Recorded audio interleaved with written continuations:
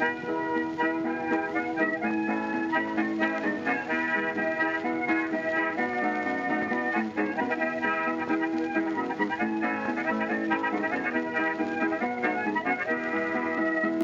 everyone and welcome to Shot Reverse Shot. This week we're talking about the London Podcast Festival, which took place at King's Place in London from the 22nd to the 26th of September. I flew over for the occasion and to see friends as well, but also to enjoy the litany of great podcasts that were on at the festival. And to help me talk about the festival and to run through it is the comedy programmer at King's Place and the producer of the London Podcast Festival, Zoe Jays. Hi, Zoe. Hi, Ed. How are you? I'm good, thank you. Yeah, so for background, I guess, Zoe and I have been friends for about 11 years at this point. Yep, that sounds right. Because we both posted on a now defunct forum about the Channel 4 sitcom Spaced. Because we're both really cool. We are it's super cool. Super cool. Yeah. If my university years, I think, can largely be summed up by drinking, watching Futurama commentaries and posting on a Spaced message board. So I was super cool. Yeah, I wasn't even at university. I had a job.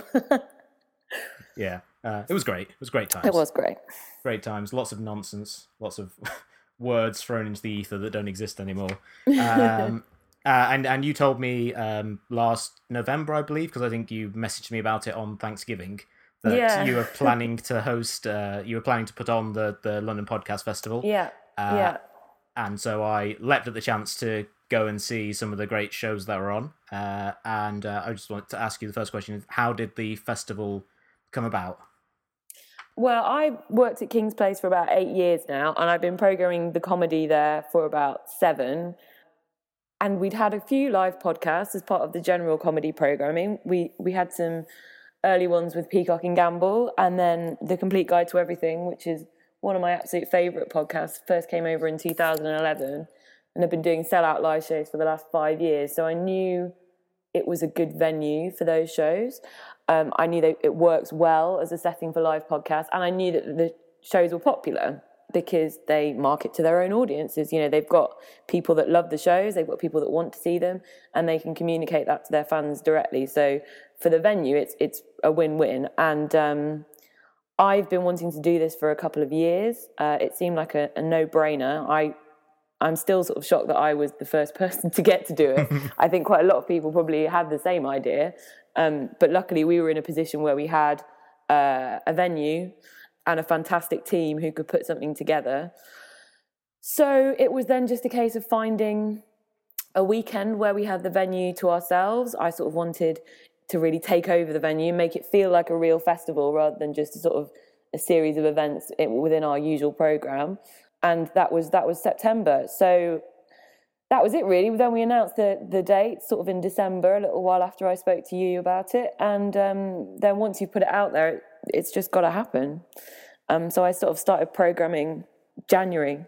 And it was successful pretty much out the gate, to the extent that the website crashed almost instantly as soon as they went online, which in my experience working at like film festivals and the Doc Fest in Sheffield is always a good sign. It is a good sign. My Dad Wrote a Porno guys were very proud that they broke the internet and our website mainly. But yeah, we went on sale in May, and I think it was our biggest on sale day ever. I think we did probably a huge amount of tickets in that first couple of days, and then it just continued. Really, I had a lovely sales graph that I on my wall, like I was in a film. I had a big red line going up, and we smashed our sales target, which was great, and ended up having about 5,000 people in the venue over the weekend, which was really incredible, like beyond my wildest expectations. And it did really feel, for me at least, did feel like a festival. You saw lots of people just kind of hanging around in between shows, just kind of meeting up, talking. There was a lot of interaction between fans and podcasters, which is a thing that I really like to see, because, like I say, when I've worked at film festivals, there's not so much of that. I mean, there are some filmmakers who are super chummy and will hang out with people, but I think it speaks to the intimacy between kind of podcaster and fan that exists, that pretty much everyone who came to the festival was perfectly happy to kind of hang around and talk to people afterwards. Absolutely, I completely agree. I think some of that is the fact that it was all in one venue. Yeah. And not sort of spread across multiple venues. And it was a venue where people can stay all day. I saw a lot of the same faces coming back day after day and seeing multiple shows, which was great. And the podcasters as well, even those who didn't have shows on would just hang around, come back in, see other shows, hang around backstage.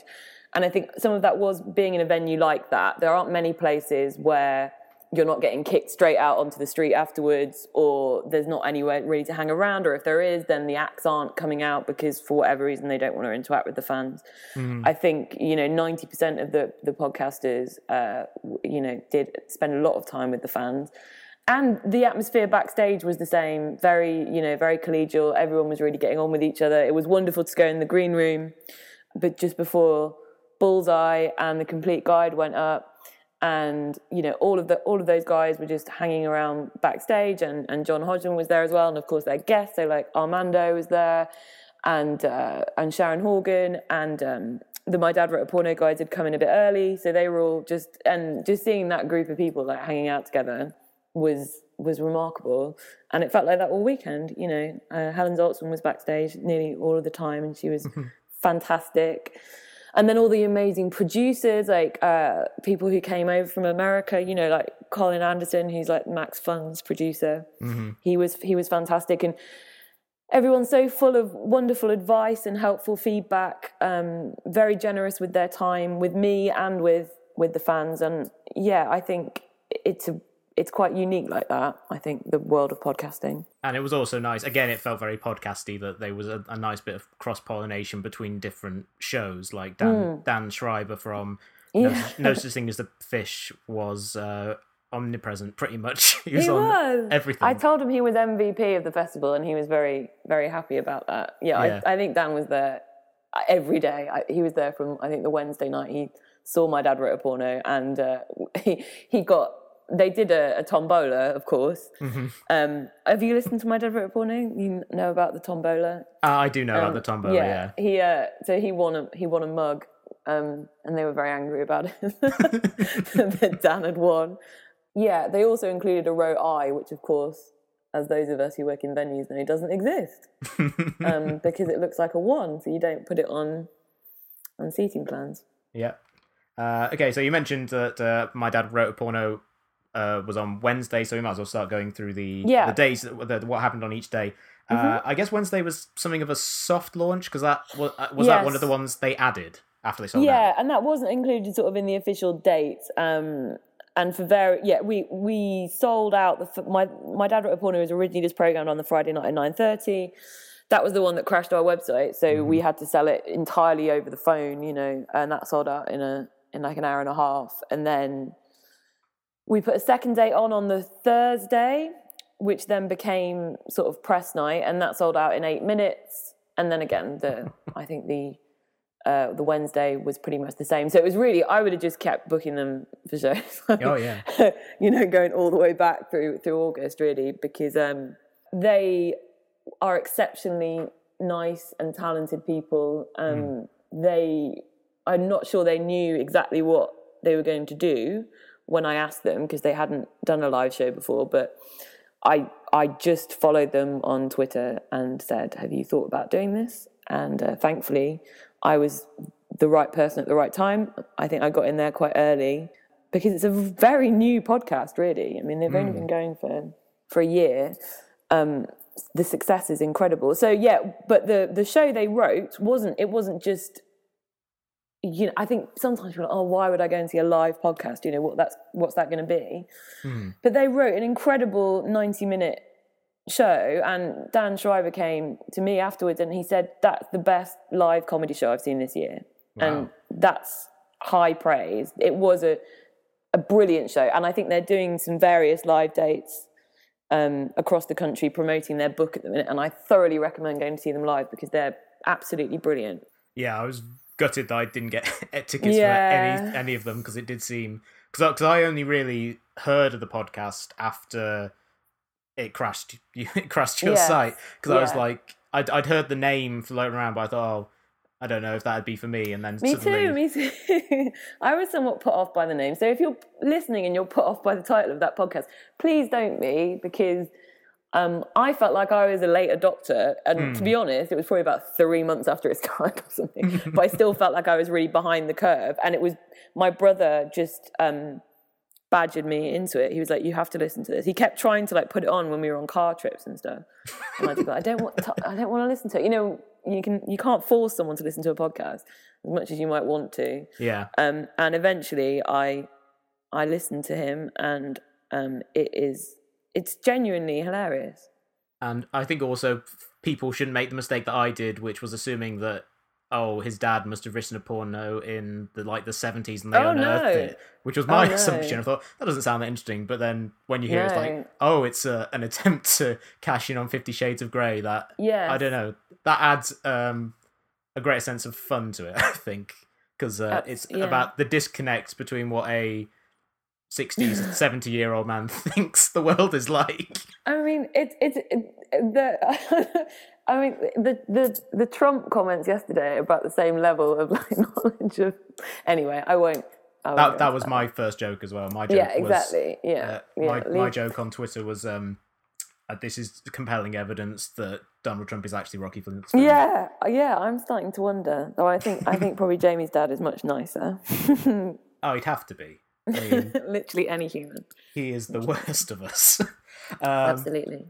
Okay, so then on Thursday, the show I saw was Atletico Mints with Bob Mortimer and Andy Dawson, which was a lot of fun, although I think it did suffer a little bit from what you were talking about with people not necessarily knowing how they're going to translate their show to a live setting, because they ended up doing essentially the material from the podcast they were about to release and some kind of favourite bits from the history of the show, which was great. But I also thought it's one of those things where, like I also went to a Comedy Bang Bang show in Manchester on Sunday, and it's one of those things where you're watching it, you think, there is such a high bar to entry for this, for someone who doesn't understand what's happening. Yeah. Well, I mean, I loved it, and I'm obviously familiar with the podcast. I think Andy's hilarious, and I think seeing Bob perform live is a genuine thrill. Yeah. And my boss came in with me, as did a couple of my other colleagues, because it was press night, and everyone enjoyed it, regardless of whether they'd heard it or not. I think they were baffled by some of it. Oh, definitely. But again, that's part of the fun, isn't it? It's like that's being in a club with some in-jokes and stuff is, I think, part of the reason why people love podcasts. Yeah, and especially a show like that, which is an accumulation of in-jokes that have built up in intensity over 30-something episodes. Yeah, absolutely. I mean, I told Andy afterwards when I was chatting to him, I introduced him to my boss, and I was like, this is my boss. I don't think she entirely understood everything that was going on, but she had like a ludicrous grin on her face the entire time. She was just very happy, so that worked. And I liked they started with a little animation. I assume it was a fan-made animation of one of their bits. I honestly don't know. I didn't ask them. I assumed it was fan-made just because that's why I assume all animation relating to podcasts is pretty much at this point. Yeah. And then there was another. My dad wrote a porno show on that day, and then on Friday. I assume was it the same show? I guess it would be weird for them to write. It was. They did the same show 3 times. Yeah. It's a lost chapter from the book, which again I think is what they're reading. I think at the other dates they're doing, it'll probably be the same chapter. And some other nonsense like a tombola and some very fun audience participation that people really got behind. We also had a session on that night, which I couldn't see. This is the problem. I literally couldn't see everything, which is a real shame. And because things were being recorded, I didn't want to nip in and out too much because that's quite a bad example to do that. Because although I'll be like, well, I can be quiet. Once people see one person go, they're like, oh, it's a free-for-all. And not everyone is quite so quiet when they're coming in and out of rooms, which is fine at a normal comedy gig, but not great if you're trying to get a good recording. Yeah. We had a session in our smaller room done by Ben Green, who produces the Guardian's podcast, including Football Weekly, which is obviously a huge show. And he just did a session called How to Be a Podcast Producer, which also sold out. Everything sold out that first night, which is amazing. So that was really interesting because that says something, I think, for future years, or maybe that we do some more things like that for people who are interested in making podcasts. Yeah, because like everyone's got a podcast now, pretty much. Yeah. And I think we could all use a few pointers. Yeah. And then there was also Bullseye, which I was very excited about, both because of the caliber of guests they had on, and also because I'm just a huge admirer of Jesse Thorne. I think he's me too, yeah. an amazing interviewer. I think he's done. I'm just amazed by anyone who kind of builds something through passion and dedication in the way that he's built Max Fun out from like a radio show that he did at his university. Incredible, yeah. That's now on NPR and everything else. And that was fantastic. The guests were Josie Long, who did a wonderful bit of stand-up. Yeah. Armando Iannucci, who obviously is amazing, legendary. Sharon Horgan, great sitcom writer. And Romer, who's, I guess he's not a guest in so much as he performed the song. But yes. He was on the show. Yes. Yeah, really exceptional lineup of guests. And I agree. I think Jesse is an extraordinary individual, and I think he's got a unique interview style which people really like, and I do, and I always enjoy Bullseye, whether I know the guests, whether I'm very familiar with the guests or not. He always gets something really interesting out of them, and I'm incredibly grateful to Jesse and to everyone at Maximum Fun, everyone who came over, and everyone who was involved in the planning stages, because I think. And I told Jesse and John this afterwards, them agreeing to do it, I think really legitimised the whole affair. Although I wanted it to be a predominantly UK festival because I want to showcase, what London and the UK has to offer, I thought it was important to have some international shows. Yeah. And I always really wanted to work with Max Fun for all the reasons you said. And they just seem like really nice people. And they were pretty much on board straight away. It was just a case of figuring out how we could make it work, what shows would work, what we could afford to do. And as soon as then those guys were on board, as soon as I could say, John Hodgman's coming, Bullseye's coming, International Water's coming, people were like, oh, cool, okay, this is legit. Yeah, particularly like a show like Judge John Hodgman, which has such a fervent following worldwide, and you can tell just from the fact that they every so often they'll have a guest on who's like, we live in Australia or whatever, or they live on different sides of the world, and that's a lovely thing about podcasting is it is international, and you can get fans anywhere in the world. And people did travel from Europe to see those shows. And in terms of Jesse's interview style, I think my favourite moment was when he just decided to interrupt his own interview to talk to Armando Iannucci about a particular scene from the Larry Sanders Show. And he freely admitted this isn't going to be in the podcast, but I just really like that scene. Yeah, and again, that's one of the one of the reasons to go and see something live is that the special stuff that you get to see, the unusual moment, which may well be edited out before they go out live. Did you see anything else on Friday? Oh, I saw Dave Hill. Oh, yeah. How was that? Amazing. So Dave has a show, a WFMU show in New York that he records every Monday. And he came over from the States to do a live version of that show. It's called The Goddamn Dave Hill Show. And it was absolutely brilliant. And as unique and hilarious as Dave is, I think he is a really fantastic comedian. I took a couple of friends who hadn't heard of Dave or seen him before. People were very keen to I said, just take a punt. Everything in his festival is good, I promise. So just go and see it. And they loved him, and they're big Tim Key fans, and they said, oh, he's like an American Tim Key. And I'm like, yeah, I can see that. So that's shorthand for Dave Hill if you haven't seen him before. I mean, maybe that's a bit reductive, but take it as a recommendation. Yeah, I met him in the bar afterwards, and he seemed very nice. He's lovely. He's a real gent, and there'd be a real dapper gent off between him and Jesse, wouldn't there? Oh yeah, Jesse's outfits throughout the festival were pretty impressive. Every time you see Jesse, you're like, yeah, you look great. So yeah, that menswear blog of his isn't for show. He really does commit to it. No. Okay, on Saturday, I took a punt on a show I didn't know anything about, and I went to watch a performance of Unexplained, Yes. Yeah. which for people who don't know is a podcast about exploring stories that are mysterious and don't have a rational explanation. In this case, a long discussion of a instance of a poltergeist in an area outside of Liverpool in the 1950s, Uh-huh. which was really, really fascinating because, like with most podcasts, with comedy podcasts, you think, okay, I can see how this would translate to a stage show. You get a little bit looser and you maybe have some audience interaction, but that's about it. Whereas something like this, it'd be like having a "you must remember this" live. You'd be like, how would something that controlled and produced works? And it was really interesting seeing him do this. What I've described as a sinister TED talk, where you kind of get up and you have someone talk at length with slideshows and kind of every so often going over and hitting a track of the kind of atmospheric music.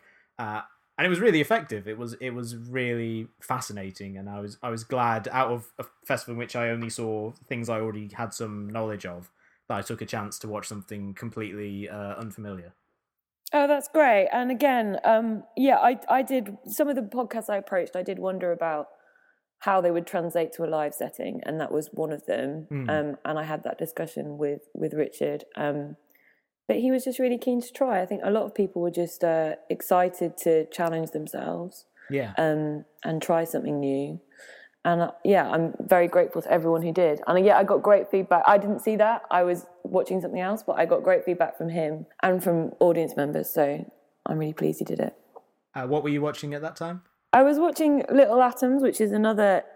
The setup for that was it's a cultural show. It was an interview, so but quite a few of the shows were interview shows, quite a lot were panel shows. And it was Neil Denny interviewing Hadley Freeman about 1980s cinema, particularly the 1980s cinema that sort of shaped her life. And it was really, really fascinating. Talked a lot about John Hughes and some interesting things about like how progressive a film Dirty Dancing is, and how like Dirty Dancing would never get made now, and that when they're planning this remake, and the woman who wrote Dirty Dancing, I can't remember her name, they said they wanted to cut the abortion subplot, and she said, well, no, that's the entire reason I wrote the film. What do you think that film's about? How could you possibly remove that? And refuse? So I hadn't ever really considered that about Dirty Dancing. It made me like the film a lot more. Yeah, I found, because I dismissed Dirty Dancing for a very long time because I was an arsehole for a very long period of my life. Yeah. I think that's true of most people up to the age of your mid-20s. But I watched it with my friend Michaela, who's a big fan of it, and has been on this podcast before. And she spent a lot of it talking it to me about like the importance of it as a movie about a woman's sexual awakening. Absolutely. And, like, from like watching it with her, someone who obviously loves the film and was willing to batter through my skepticism, I came to appreciate it a lot more. And like removing the abortion scene, sanding everything down about that film, there's not much more to it if you just remove all of it. And it's why she wrote the film. It's what that film is about. It's integral to it, and everything that happens in that film happens because of that abortion. The only reason that baby gets to dance in the first place is because she's gone off to have an illegal abortion, and then the terrible consequences of that, that of course could have been much worse, and her father risking his medical license, to help this girl. It's a profoundly important film, I think, and I was a bit of a dummy about it. And didn't really think about that side of it, but she talked a lot about the nature of like a women's picture, which I thought was really interesting, and was like polling the guys in the audience about whether they'd seen things like Terms of Endearment or Steel Magnolias, and like none of the guys in the room had seen Steel Magnolias, and obviously I presume you've seen Steel Magnolias. I have. I remember watching it with my mum when I was very young, which seems weird. And people are like, how can you not? This film's got Shirley MacLaine, Olympia Dukakis, Sally Field, Julia Roberts, Daryl Hannah, Dolly Parton, like this exceptional group of women. It's a really... But yeah, guys just won't see it, so I thought that was really interesting. Missing out. Yeah. After Unexplained, I saw Rahila Stepper, Richard Herring's Leicester Square Theatre podcast. not at the Leicester Square Theatre, obviously. No. And his guest was Dan Schreiber, the omnipresent Dan Schreiber, who I wasn't really familiar with Dan prior to this. I'd heard of No Such Thing as a Fish. Yeah. And obviously I knew Richard. I've seen him perform Stunned quite a lot over the years. And so I went mainly to kind of see him, and because I enjoy his interview style. I was fascinated by Dan, his life story of growing up in Hong Kong, moving to Australia, but having been taught by Americans, so he was the only one in his family who had an American accent, despite not being American in the slightest. There's a Clark Kent quality about Dan, isn't there? With the accent and the glasses and the... Yeah, and also just the sense that you'd see him, he's very unassuming. When he starts talking, I think he's like, oh, wow, you have an amazing life that's involved. Yeah, absolutely, yeah. Moving all over the world and transplanting yourself to London to get into comedy, which is always the sort of leap that I find to be so incredible that people would choose to make, because there's very little chance that it will work, but it worked wonderfully for him. But that was great, and it was lovely seeing Richard. I'd never seen him interview someone live before, so it's fun seeing how relaxed he is. Particularly, he seems to have mellowed a lot in the last kind of 5 or 6 years. Oh yeah, I think he's been very open about that. So Ben Walker is a producer, a London-based podcast producer, who produces a number of shows which are always live. So he produces Rich's show, and he produces Do the Right Thing, and Pappy's Flatshare Slamdown, and Izzy Sutti's new podcast. So he sort of agreed to bring that selection of shows, which again was really important for me, I think. Though London has a great live podcast scene happening already, and I wanted to make sure that was reflected in the festival. And especially, doing Rich's podcast in another venue was really generous of them. Yeah. And quite funny then, because of what it's called to be doing at King's Place. Yeah, I was hoping he would add an akip at the end of it, but he decided not to. I think that live element is quite an interesting difference between American podcasts and English ones, because I don't think there are many podcasts that really do that. I mean, there's Harmontown, I guess, but there's not a huge number that do. I think they do occasional ones. I think like Spont is at least monthly live. I think probably, and obviously, How Did This Get Made? Do regular live shows, but there is. Those shows that Ben does are specifically designed for that format, and they work very well. And they're brilliantly entertaining nights out. Like, I can't recommend it enough. Like, you can go and see a double bill of, like, Pappy's and Izzy for, like, a tenner in a really nice venue, and it's a really brilliant night out. Again, whether you're familiar with the shows or not, you can just tell people, well, you're going to see a really brilliant anarchic panel show live, so much better than seeing it on TV. They'll get great guests, because they always do. And Izzy is a thoroughly charming interviewer, and she always has amazing guests. And, I even if you haven't heard the podcast, that should be enough for you to go, that's going to be a good night out.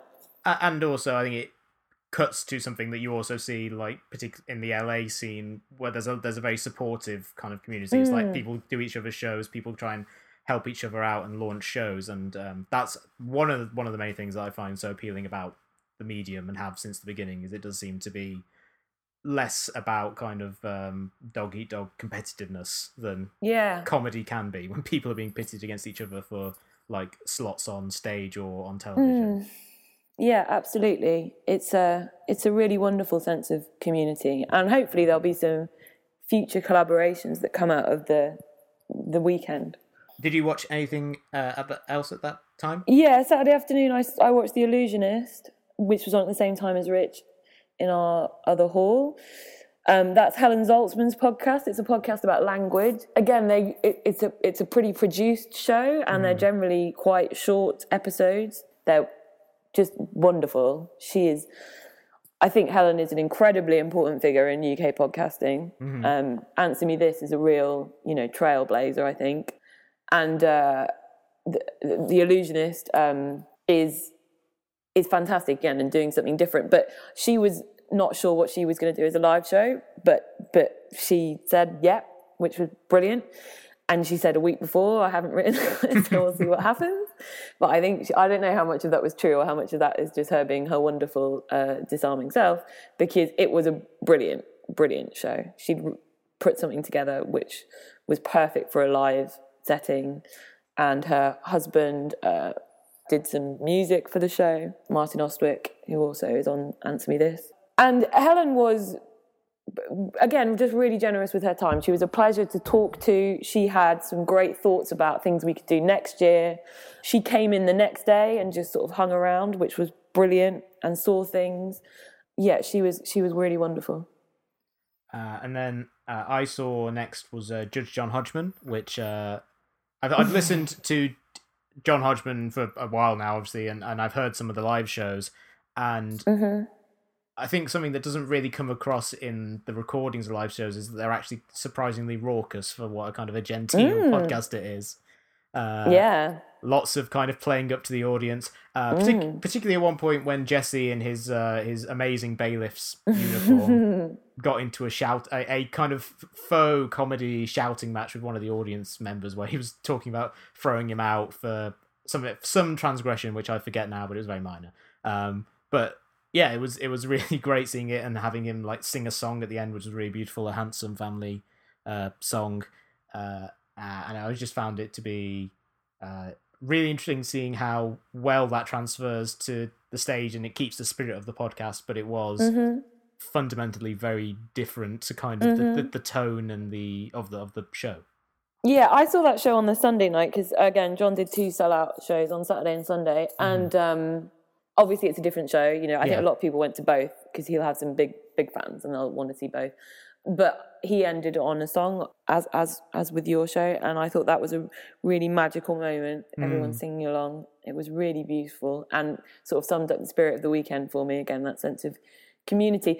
Also, just incredible to watch that man work. Like he is just, I mean, he's so fast and he's so clever and he's so witty, and to see him do like the Speed Justice when he was like doling out, you know, 10 verdicts in 10 minutes was incredible. Absolutely incredible. He's so funny, and just I know I keep saying this about everyone, but just the nicest guy, and said such wonderful things about the time he'd had in London and how, you know, he would be happy to help me get in touch with anyone that I wanted to for next year, and how much he would recommend it. Really meant a lot coming from someone like John Hodgman. Yeah, he's like Jesse. He's just like seems like a wonderful guy, and really impressive in that his career through comedy has been so strange. Like going from being a writer for Esquire or all the various places he wrote, then frontlining a national television campaign, and then the Daily Show, and then just like finding a particular niche for himself through podcasting. It's again, you know, it's really fascinating to see how this new medium has allowed people who maybe under normal kind of structures would be more marginalized to kind of really find a space for themselves. Yeah, absolutely. And I think, you know, he passes that on to his fans and to that, like the Max Fun community is a real community, you know, and they arranged, you know, meetups like in the bar, like before and after, a bit like we used to do with Space. And I'm sure they made friends, you know, which I really like. I like this sort of like misfit element to the whole thing, that like people finding there was some really lovely stuff on Twitter about, you know, just this people finding like their own, you know, just being somewhere for a weekend where everyone looked like someone you'd want to be friends with, you know, and you could understand these people, and you literally felt like you could walk up to anyone and start having a conversation with them. And John and Jesse just stayed, and for as long as people wanted them to be there, they were there, and, you know, did all the pictures and all the signing and everything else. Just like for hours, which is really amazing. What did you see while John Hodgman was on? I saw The Complete Guide to Everything, which is historically my favourite podcast, and I was very lucky to be introduced to it by someone who was looking for a venue for them, and we immediately struck up, well, not immediately, but we have since struck up a fine friendship, and I got to see them in New York when they did the show live there. And again, just the best guys. Like, they are the nicest guys, and they write brilliant shows, and they've had a level of success which is so impressive, because podcasting is a meritocracy, and they built up an audience. They were featured on UK iTunes, which gives them a disproportionately English audience. I think about half their listeners are in the UK, and then the rest, obviously, America's they're a lot more spread out, so you feel it a lot more in this country when you've got a certain number of fans. And they've sold out for 5 years in a row. And again, I think there's quite a little community of people who've built up around that. And all of those people were having their nights sort of simultaneously as well, which I think is quite interesting. Like the Complete Guide guys were like, oh, we'll meet you upstairs in the podcast lounge afterwards. We'll be there drinking. So they were having like their night. And then like in the foyer and in the rotunda, like the Max Fun people were having their special night, which was super cool. Yeah. Yeah. And those guys, I met them. You introduced me to them, and Tim and Tom. They sound they seem wonderful. I mean, they are wonderful. They were really nice to me for just kind of chatting about films and smack talking some people. I'm sure. I'm sure they're very horrible men. And then the last show I saw that night, I mean, you talked about John Hodgman being very quick. He was fantastic on International Waters, where he was one of the panelists. And like you saying about panel shows, they're very sterile on TV, and you can really feel the hand of the editor in kind of cutting around things. Yeah. And the joke writers who write most of the material, at least in the UK. So it was wonderful seeing something like that, where they are clearly just being quick. That's the only thing they have, is their wits and their ability to turn ridiculous clips of stupid English accents or stupid American accents into gold, and it was really, really fun. Yeah, and the same in the other hall. We had 2 sort of late night panel shows on at the same time. We had Do the Right Thing in Hall 2, which was lots of boozy fun. I put a lot of booze in the green room. Didn't want to run it. We had some left over, which was incredible. But we had that was really great fun, and they had amazing guests as well. They had Sarah Kendall and Chris Addison, which was brilliant. Yeah, I think that sort of party atmosphere really, really worked, and it continued sort of across the weekend, and I was very proud of that, because I think we're a relatively formal venue. I mean, we're a classical music venue, so there is a sort of formality to the spaces, but it felt like a real party all weekend, or at least it did to me. Oh yeah, no, I definitely got that, and it was lovely seeing how impressed all the podcasters seemed to be by the space. Like, most of the shows I saw, people came out, and at some point they would just kind of remark on how lovely the halls were. Yeah, that's really fun. I never get tired of like people coming to the venue for the first time being like, wow, it's a really beautiful venue, and I'm very lucky to be able to program all this nonsense.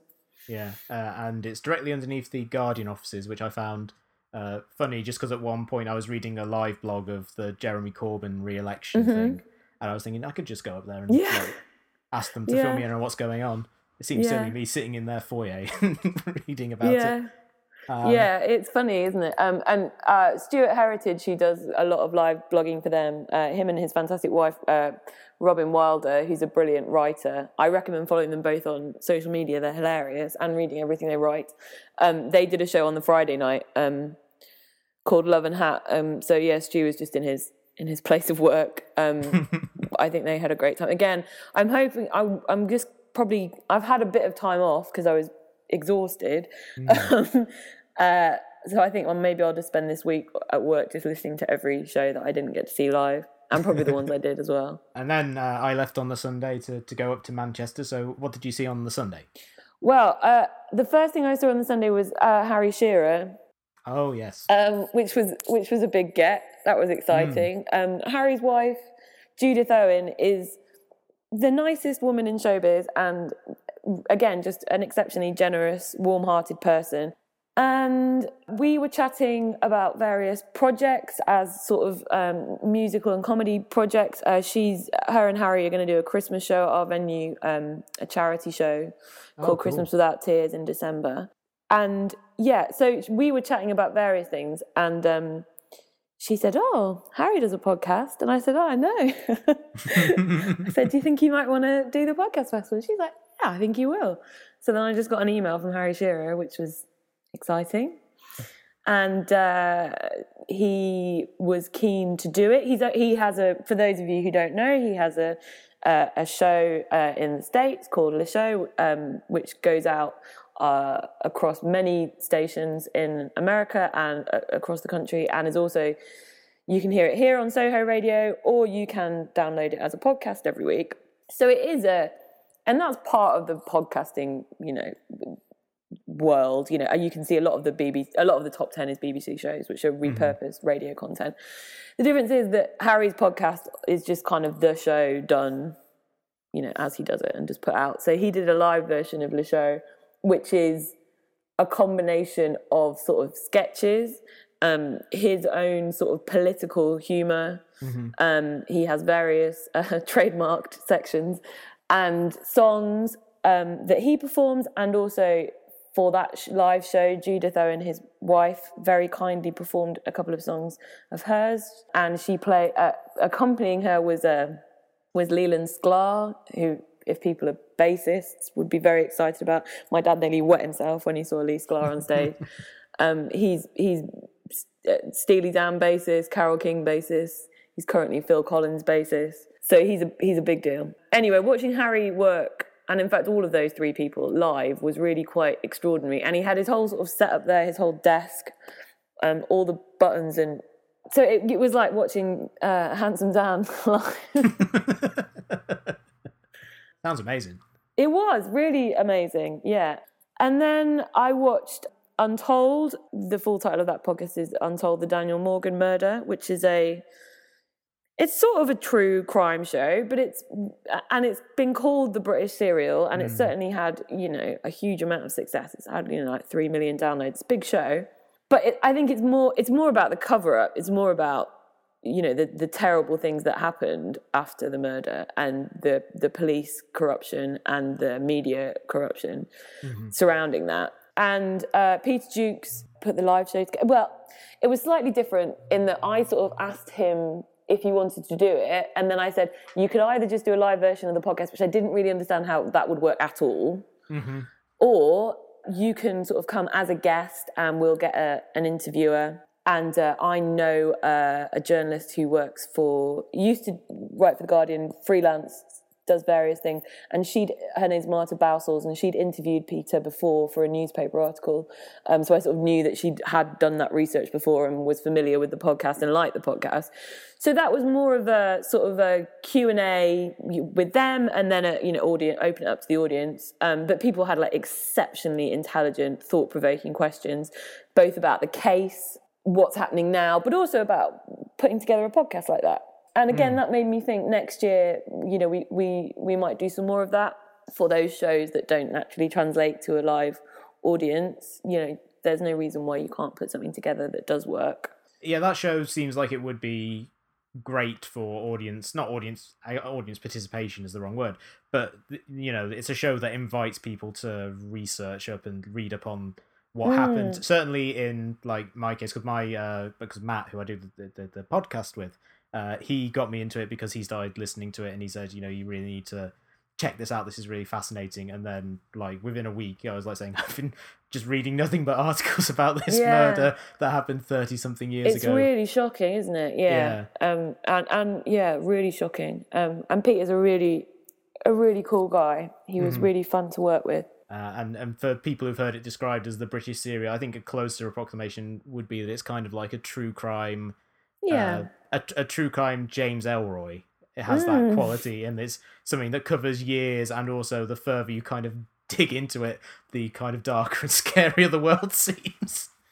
Yeah, I know, right? Yeah. So if you're up for a fun time, check out Untold.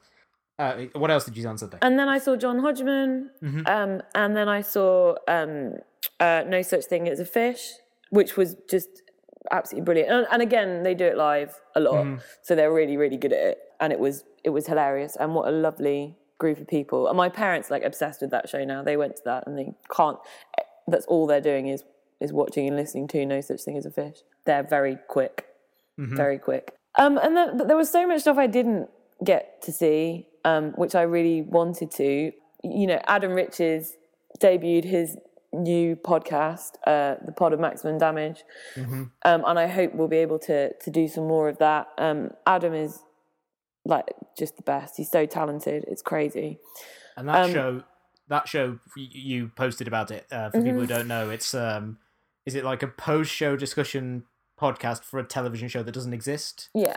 It's kind of it's sort of taking the mick out of those Talking Bad type shows and The Talking Dead. And so I didn't see it, but he had other comedians like Ben Clark from Pappy's sort of playing actors from the show, you know, people involved in the show, and then the audience had to be in on the joke because they have to sort of ask questions about a TV show that doesn't exist. Right. Yeah, so it's like a Game of Thrones style show called The Sword of Maximum Damage, and then it's The Pod of Maximum Damage. So that's such a great idea. I know, it's brilliant, right? It's an absolute genius idea. He is a genius. And I didn't see the Beef and Dairy Network podcast, which I really wanted to. Benjamin Partridge's show, which is also on Max Fun now. It wasn't when I booked it, but now it is on Max Fun. The Guilty Feminist I didn't get to see, but they do live shows with us every month, so I've seen it multiple times. And they are sold out all the way through to December. Wow. Those shows. And we're just putting in the spring dates now, so I hope that's a relationship that continues. Deborah Francis White, who presents that show, also has a panel show called Global Pillage, who are on the Sunday afternoon. Again, I've seen that live multiple times, and I hope that they will continue to make King's Place their home forever, because they are great. And Wooden Overcoats did that's a sitcom about funeral directors. It's very funny. I would like to have more of those kind of things next year, you know, more of the audio drama side of podcasting. Yeah, is there anyone I've forgotten to mention that I really should mention? We talked about literally everybody. Yeah, and then the other thing to say is that on the Monday night we went up to the Union Chapel to see The Moth, which was presented as part of the London Podcast Festival. Under that banner, but at a different venue, and kind of just the thing to round off the weekend. And that was brilliant as ever. I've been lucky enough to see The Moth before live, and I will always go to a Moth show because they are incredible. It's a really brilliant storytelling show. Oh yeah, we did have some more storytelling in the festival. We had a Spark London on the Saturday night, did a show. I mustn't forget them. There we go, that's good. But yeah, that was a nice thing about the festival, is you did have that. It would be very easy to turn like a podcast festival into what people stereotypically think about podcast, which is like comedians just kind of making fun, or just or just interviews or whatever. I liked the fact that you did have like storytelling podcasts, the stuff that is more involved and is very much the kind of thing that people like to get lost in when they listen to a podcast.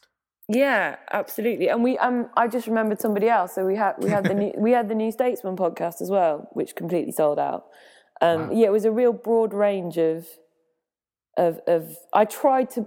It was challenging to program because there are thousands and thousands and hundreds of thousands of podcasts out there, and it was very challenging to try and present a program that showcased some of that breadth, because it's a growing medium, and there's a lot out there, and there are only so many hours in the day that you can listen to stuff. And it was such a success that you're doing it next year. So what are the dates for next year's festival? So yeah, the dates to put in your diaries are the 7th to the 10th of September. It might expand at either end, these things do happen. Yeah, just onwards and upwards, really. I think it's going to be a lot of fun to program next year. Now we're kind of on the map and people know we exist. We probably won't have to do that kind of initial thing of trying to get the word out and let people understand what kind of a venue we are and what kind of a festival it's going to be. And hopefully those people who came this year, both the podcasters and the audience members, will tell people about their experience, fingers crossed, in a positive way, and encourage people to come to future events. So yeah, I'm really looking forward to doing it.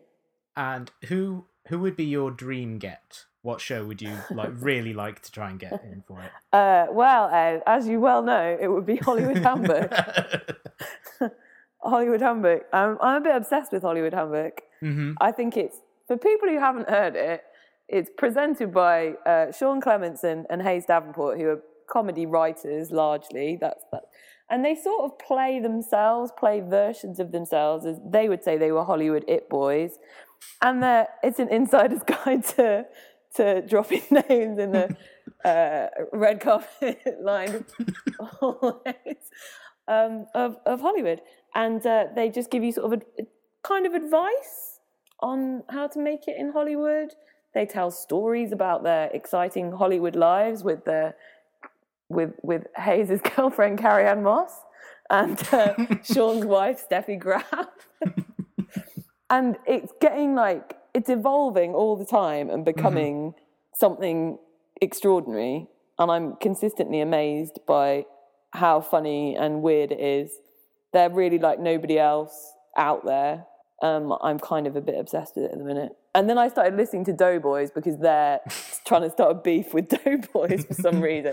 So I was like, I have to listen to Doughboys, which is just a really pleasant show where Nick Weiger and Mike Mitchell just talk about chain restaurants and fast food joint for an hour every week. But yeah, Hollywood Handbook is I would be so excited if they came. I'm going to now hear this in like 3 weeks now, so wow. I'm super excited about that and seeing some shows that we didn't have this year, but maybe in future years. That would be wonderful. And Hollywood Handbook are doing a live show, so I could not be more excited about that. Cool. Yeah, you're in terms of the evolution, I've been listening to some of the back catalogue of Hollywood Handbook recently, and I just recently listened to the Grease Nose Eggs show. Oh my God. with London podcast all-star Jesse Thorne. Which is one of the strangest bit of podcasting I've ever listened to, but incredible, right? Yeah, incredible. It's amazing hearing them pick apart a single 10, 15, or like single minute of comedy for an hour to try and improve it. They are exceptional improvisers, and I'm not even sure they would like say that they were very good improvisers because maybe they don't. Maybe they don't follow the rules, but like when you hear them like doing a script reading of a film that doesn't exist, they are, oh my God, and just making up, they're so funny. Like Teen Pope is, I think that film should be made. I was going to say call it Young Pope because there's a TV series called Young Pope. Oh yeah, I know. I'm sure everyone tweeted them that trailer when it came out. It's a really exceptionally brilliant show. And we were talking about it at the podcast festival. There's a sort of 15-minute, they just destroy Suicide Squad. and in ways, that film is bad in ways that hadn't even occurred to me. And they pretend that they are defending Suicide Squad because the fictional characters of Sean and Hayes, it would be their favourite film for many, many reasons. Undoubtedly. Even though they are very scared of the Joker. He's too extreme. Why are you so serious? And they pretend to be defending it by saying, oh, people would say this about Suicide Squad, but they're wrong. And I can't remember which episode it's on, but you should find that sort of 15 minutes of is probably my favourite bit of any podcast ever. I think it's with the episode with Andre Van Meulen. Okay, that's good. Right. Look it up, people. And it is spectacular, especially because I don't know how much they had briefed her on what the episode was going to be about, but she's initially seems baffled by what they're talking about, and then plays along. Put a bag on her head, don't they? I can't. Is that the one? I think it is that one. Yeah. But yeah, they're incredible. It's the most exciting podcast every week because I really like with some of them, like Comedy Bang Bang. You kind of know what the rhythms are going to be every week. Oh yeah, I mean, I saw Comedy Bang Bang live as well in London, and it was great. It was like 2.5 hours of watching just the most amazing improvisers at the top of their game. I could have just watched Scott and Paul talk for. I realised I'd just been watching Scott and Paul talk for like 90 minutes, and then Hanford and Gabrus come out, and you're like, oh shit, this show hasn't even started yet. You know, this is when other shows will be ending. Which characters were they playing? Gabrus is always Gino, right? And Hanford was Lennon, which I think is mostly what he's been doing this tour. And I'm sure you can guess who Paul F. Tompkins was. since he was in London. Oh, was it Dame Sir Andrew Lloyd That's Webber? right. That's right. That's right. He was Cake Boss in Manchester, Fantastic. was great, but also Cake Boss. Cake Boss, yeah. But when at one point at the beginning, Scott asked, who here listens to the show and who here has been dragged here by a significant other, and he then said, I heard exclusively female voices for that second one, and then seemed like he was having a crisis of faith. I did think it was funny. Again, it's one of those shows where you think, for anyone who isn't familiar with this, such as the people who are sitting right behind me, Yeah. it must be very weird to see Paul F. Tompkins come out and play a person who is real, although I think a lot of people may think that the Cake Boss is a fictional concoction. Well, also there's layers and layers of mythology built up around all of these characters because of the multiple episode appearances. There's a lot to like deconstruct with Cake Boss, cakes coming to life and everything, and scarab beetles and everything. Or even Lennon, who's a fairly new addition. His backstory is very strong at this point. There's a lot to understand there. His catchphrase is drums. Ringo's still got his guitar. Driving cross country in a Winnebago. To leap over the Grand Canyon. Come up and talk to him, but don't tell anyone else that you've seen him. Don't tell Yoko. Yeah. That was just people, having a great time, and the audience having a great time. Yeah, and they did a 2.5-hour show. It was remarkable. And people hung around, I was lucky enough to go backstage. And when we came out, I think Scott and Paul left probably about an hour after the show, and people were still waiting, and they got their pictures and got to meet them.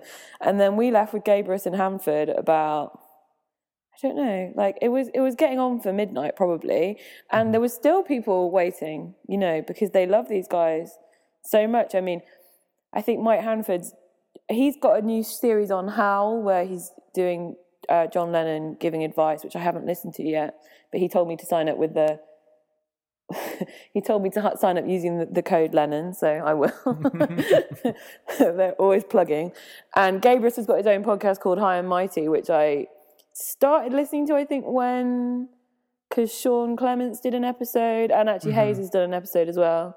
So I think I listened to those. Probably that's why I started listening to it, but I've continued to listen to it because I enjoy it. But yeah, I find it really entertaining to hear Sean and Hayes not being Sean and Hayes. Yeah, I think it's just they're just like I was trying to say before we got talking about how great Comedy Bang Bang is, which they'd hate because I think it's their greatest rival on that. It's a show where it's genuinely unclear what's going to happen each week. Some weeks they'll do like weird structural things. Some weeks they'll have a very tense interview with Pauly Shore. Which is up there, I think, with WTF's Gallagher interview in terms of my god, yeah, podcasts that start well enough and then don't end so well. But yeah, that's an amazing show. I'll throw out a kind of recommendation also. Someone who I think you should try and get. Okay, I'll try. Switched On Pop. Okay. I love them. It's two guys who are kind of musicologists who really dig into the minutiae and the inspiration behind pop songs. Like they do stuff about, most recently they did a really good episode about Lady Gaga's new song, which at various points involved talking about classical music and how it builds into her aesthetic. They've done ones on just like Carly Rae Jepsen, any song that kind of really breaks her into the popular consciousness, and they really go into the minutiae of it. And they've done live shows before, and they always seem to be kind of like a good time. But I think anyone who's not listening to Switched On Pop should really check it out. Okay, I will check it out. I'm just looking at my phone now to see other podcasts that I should mention. You like the Canon, don't you? I do, love the yes. Canon for film related. I'm just recommending Earwolf shows now. Yeah, I love the Canon. I would love to get Devon and Amy to come. Fingers crossed. I really like Amy Nicholson because I first heard her on Battleship Potemkin. Battleship Pretension. Yeah. I'd always get that wrong. Battleship Pretension a few years ago when I think she had just started writing for the LA Weekly or something. Yeah. And it's really nice. I think one of the things that's nice about podcasting is because it's so regular, people put episodes every week. is that, and the same people come on over and over, is you do kind of get a sense of how people's lives are progressing. Yeah, because she's at MTV News now, isn't she? She's chief film critic for MTV, which is pretty cool. Yeah, and so it's like really nice that she's gone from someone who appeared on a couple of episodes of the podcast I really like to being like, oh, she's like a really big deal now, and it's really cool. Yeah, I think they just have a wonderful, occasionally combative, but really fantastic rapport. I love listening to them talk about films. I love people who are really passionate about things and won't back down and won't apologize for their opinions, and it's really fun. I also like shows where I listen to it and I'm like, oh no, you're a real expert, like you know a lot more about this subject than I do. Yeah. And that's how I want to feel when I listen to a podcast, is like these people really know what they're doing, and I certainly felt like that across the festival, and all the shows that I like, I feel like everyone is really operating at the top of their game. Okay, thanks, Zoe, for coming on the show to talk about the podcast festival. Where can people follow you online, if you want them to? Sure, plugs. You can follow me on Twitter at Zozrat, Zozrat, which is the nickname my older brother gave me as a child. So I don't really know why I'm using it on all social media, other than the fact it's available. He means it as an insult, but I've embraced it. I've taken that word back. You can follow King's Place at King's Place, and you can find us at kingsplace.co.uk. If you do that /comedy, you can see everything that we've got coming up over the next few months. If you like The Guilty Feminist, get tickets as soon as they go. Wait to see the announcements and get tickets as soon as they go online, because they sell out fast and they get amazing guests. Cool. If you've enjoyed the show, please subscribe to us on iTunes and Stitcher, those other ones that we're on. You can follow us on Twitter, SRS_podcast, and you can also follow us on Facebook. Thanks for listening, and it's goodbye from me. And it's goodbye from me. And it's goodbye from me.